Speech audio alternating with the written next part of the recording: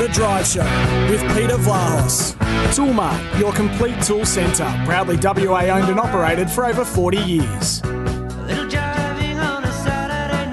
Yes, good evening, everyone. It is a Thursday night. Didn't we get the football world talking on Monday night? Kim Hagdorn, of course, with a couple of significant stories. One involving St Kilda pair, as we know, Paddy Ryder and Brad Hill, who, by the way, are in the squad to play this week. Brad's got over his personal reasons, and Paddy Ryder was managed against Sydney. But, of course, Kim Hagdorn came out with the story that they were involved with in an altercation. Anyway, St Kilda came out the following day, Brett Ratten, the coach, and tried to put everything to bed. And, of course, hasn't the Luke Jackson story grown, particularly from a West Coast Eagles point of view? Nick Naitanui was up at the press conference tomorrow, and guess what the journos ran with? Asking him questions about what would it be like if Luke Jackson ended up at the West Coast Eagles. All unveiled in more concrete and more definitive news on Monday night with a man that's just sitting across the desk because he joins us on a Thursday night. It's footy team selections night. Kim Hagdorn, good evening to you, Haggers. G'day, Peter. G'day, everybody. Look, the Luke Jackson story has become just a massive story. It's the biggest one in the AFL at the moment. Yeah. But it now sort of dovetails into other contractual circumstances. You know, the massive announcement today, the monster contract for Clayton Oliver. I reckon $7 million over 7 years. Yeah, see that? Well, 2030. That's only, bear with me here, Peter, yeah. I'm talking about the sort of money that you're on. Oh. That's only $1 million a year for near on, and I think Clayton Oliver, I've got him at this stage leading the Brownlow, so he has to finish the season, and I think Clayton Oliver could well win the Brownlow. He's my leading candidate right now, and I've got him for 24 votes across the season. So that's only $1 million a year. But the likes of the Luke Jackson deal for a 20-year-old, you'd have to look at something similar, 6, 7, 8 years for a 20-year-old at more than $1 million a year, because to entice him to leave Melbourne Town and Melbourne Footy Club, wherever he's going, he's coming back to West Australia. If he moves, you're going to have to pay more than $1 million for that. So here's the question. And you're going to have to put him on long term. He's not going to take a short term 2 or 3 years back at West Coast or Fremantle. All right. From a Melbourne perspective, they've now got Clayton Oliver on a 7-year deal, and they've got Christian Petrarca on a 7-year deal. His expires in 2029. If they want to keep Luke Jackson, they've probably got to offer him as well a 7-year deal. Have they got the capabilities, Melbourne, to offer something like that when you've got Oliver and Petrarca already on long-term deals getting a big slice of the pie? Two things. The Oliver and Petrarca deals, I don't know. I'm not their manager. Yeah. And I don't have really personal connections with their manager for them to confide this to me. I'd be surprised if they're not heavily back-ended sorts of contracts, because they're marketable. That's a business proposition to keep those two boys at the Melbourne organisation for the rest of this decade. Now, so Luke Jackson thinks, well, they're back-ended, and Melbourne could then go to Luke Jackson and say, look, we know you're getting a heck of a lot of pressure from West Coast and Fremantle. And just on that, Fremantle seem to think they're in the front running with them and West Coast, and I'm surprised at why they would feel that way, because Melbourne would also be aware, well, if you're going to go, Luke, we're going to get a damn good trade back for you. A first-round draft pick, their first-round pick for next year, for instance. But Jackson might take a short-term deal, 2 or 3 years at Melbourne, where it can be... Like Tim English did at the Bulldogs. Yes. Tim English is a bit different, though, because Tim English will be a restricted free agent in 2 years' time. Luke's not anywhere near that. He's only in his third year. So he's got another 5 years to go before he's a restricted free agent, if that system stays as is. They could offer him a heck of a lot of money for 2023-24, knowing full well that Clayton Oliver and Petrarca aren't anywhere near as much, that their contracts are going to grow. That's why I say they're back-ended. So they get the biggest part of this $7 or $8 million in the latter part of this decade as they approach the end of their careers, the likes of Petrarca and Oliver. So that's a consideration with the Luke Jackson one. That's why I continue to think that he's going to get a damn good offer. But by the likes of Oliver's deal today and Petrarca's existing deal, Pete, it does tend to indicate that Luke Jackson is not going to get a very, very big offer from Melbourne. No, which makes it more likely he could well take the massive offer to come here. Does he want to go to West Coast? I've been told he's said to Fremantle people he's not keen to be part of a 6-year rebuild. West Coast won't take that long to rebuild, and West Coast will be selling that to him as well. They'll be saying, no, we expect to be back in the 8 within a couple of seasons, and a big part of it will be because you're leading the ruck. It's interesting also with Melbourne because they've got a couple of other players, not as high profile as the likes of Petrarca and Oliver. But Christian Salem and Bailey Fritsch both signed 5-year deals that takes them through to 2026. So well, there you go. Well, again, I think Fritsch and Salem are also marketable. It's like when Nick Naitanui had a 5-year deal at $1 million a year.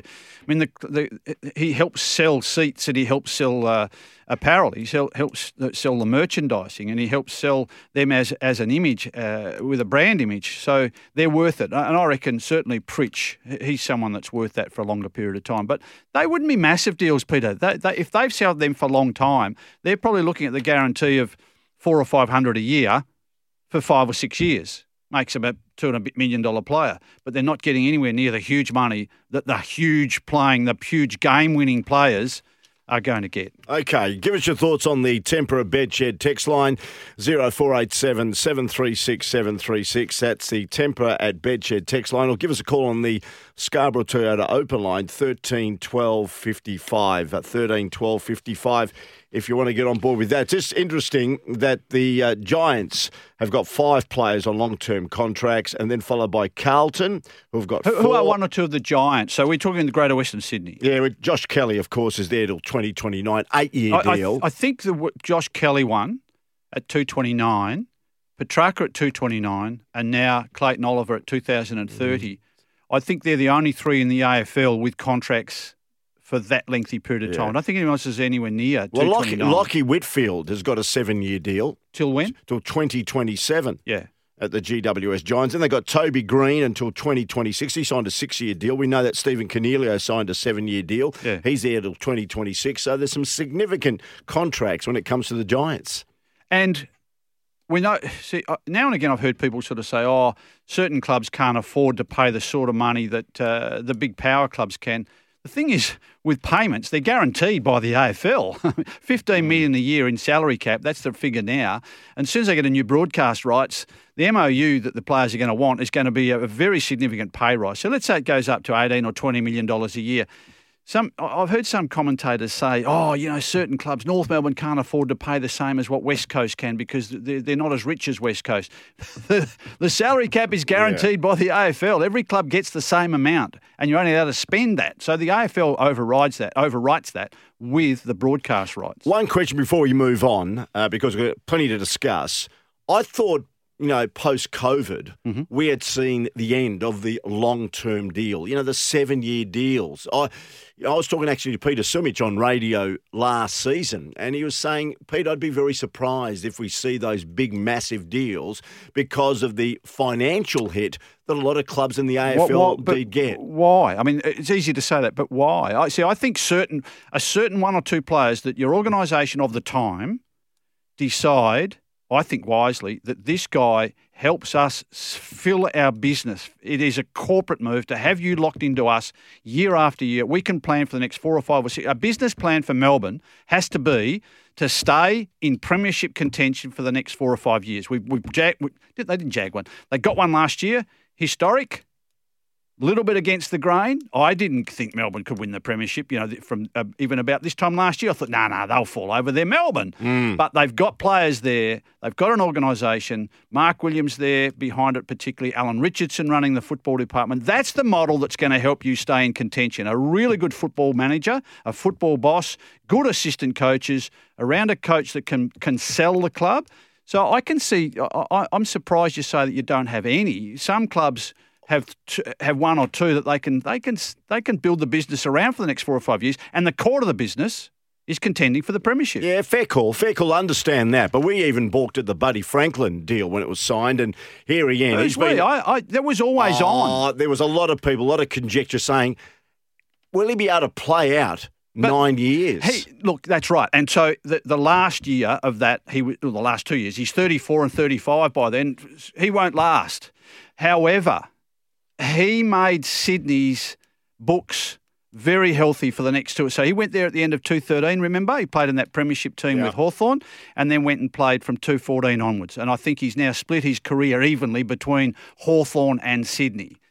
The point being there is, from the moment he was going there, they filled their membership. Their tills just couldn't stop. Franklin's coming. And it's still the same every year. And even with him considering playing for next year, as much of it would be part of the business plan, Peter, we sell the Sydney Cricket Ground a lot easier if Franklin's playing at full forward. So Josh Kelly's 8-year deal at GWS Giants, I think, is over the top. I personally think, because he's not. But they had to stop him going. See, but he's not going to. He's not going to get the membership rolling. Josh Kelly, Dustin Martin will. But not Josh Kelly. Okay. He won't. But Justin Martin wouldn't go to the Western Sydney organisation if they weren't going to contend in some way. So they needed to keep some of those prize recruits that they'd got through the privileged draft. Kelly was one. Kelly's part of a very special deal, though. His manager, Paul Connors, the same with Andrew Gaff. They have a clause in their contracts. We'll sign for a long period of time and we'll go public with that. They have clauses very strong, much on page one. If they ever want to leave their organisation, that club can't stop them going. Okay, a couple of SMSs on the Tempera Bedshed text line. Get on right now, 0487 736 736. This is from Paul, I think down in Margaret River. Do you really believe West Coast will be back in the 8 within 2 or 3 years? Yeah. I think they are no chance. That's according to Paul. Absolutely. West Coast, and I hark back to 2010 especially, and in 2010, when West Coast had finished last, Peter. And Peter Sumich as assistant coach and John Worsfold as coach were hauled into Trevor Nisbet's office, and he opened the discussion with, if it wasn't you two as West Coast Eagles greats, I'd be sacking you here now. You've got one more year. You've got 1 more year each on your contract, and I'm not prepared to even talk about any extensions until we see how 2011 goes. Now, they bounced back straight away, and didn't change the list much. The big changes to the list were Andrew Gaff picked at number 4. They drafted cleverly Jack Darling as a priority pick at number 26, Scott Lysett at pick 27, Jeremy McGovern as a rookie at pick 44 in the rookie draft. Didn't play until 2014. They bounced back straight away without changing the list much. They changed their approach. They got them fitter, healthier, hungrier over the course of the summer and the summer program they implemented. That in itself is one of the many examples where I think West Coast as a business bounced back quickly. And yet we can tell where some of their strategy's at, Peter. With West Coast so fervent in their endeavours to convince Luke Jackson to be part of the rebuild, or the frontal part of the rebuild, Nick Naitanui already declaring. We said here on Monday. Well, I was going to get to that. That got the ball got rolling after you declared that on Monday night on this program that Nick Naitanui had personally endorsed Luke Jackson to come, and he would use everything that he could to maybe lure him to West Coast. And all of a sudden the questions came flying at Nick Naitanui the day after at the Eagles press conference. Where'd they come from? They came because Kim Hagdorn floated it. Now, I need to get back to St Kilda with you as well. Come back to that. But just to stay with the Naitanui one and Jackson. Naitanui has said that he will play as the backup ruckman to Luke Jackson. Now, if Luke Jackson wants to continue being and evolving toward being Melbourne's senior ruckman as Max Gawn goes through the tail end of his career, Max Gawn's another one. He's contracted for 2 more years yet with Melbourne. If he decides, okay, I'll go there, I don't have to play full forward much. I lead the ruck, and Nick Naitanui sitting on the bench waiting for my interchange, for my recovery period. That could be quite a lure to him, as well as about $1 million a year. And also, West Coast have got the trade available. Fremantle would have to give up players, which would, I think, detract a little bit from their premiership and regular top 4 attendance potential, because it'd have to be 2 or 3 players that are pretty handy. Lobb isn't conforming. I don't think Lobb's going well enough, but he'd have to be on the trade table. Griffin Logue would have to be on the trade table. Tucker would have to be on the trade table, Darcy Tucker. They'd have to put 3 or 4 or 5 players up to the likes of a Melbourne to say, we haven't got pick number 1. We haven't got our first round draft pick next year that we can give you. So the trade is more appealing perhaps to West Coast. They've got to convince him in their sales pitch that we're going to contend very quickly. And I think they will. I don't think they'll be out for too long with the drafting this year. As long as they do get a Jackson, and to a lesser degree, the Liam Baker one is getting strong as well. Okay, we'll come back to that in a moment. We'll take a break. This is Drive with Peter Vlahos. It's AFL Football Team Selections Night with Kim Hagdorn.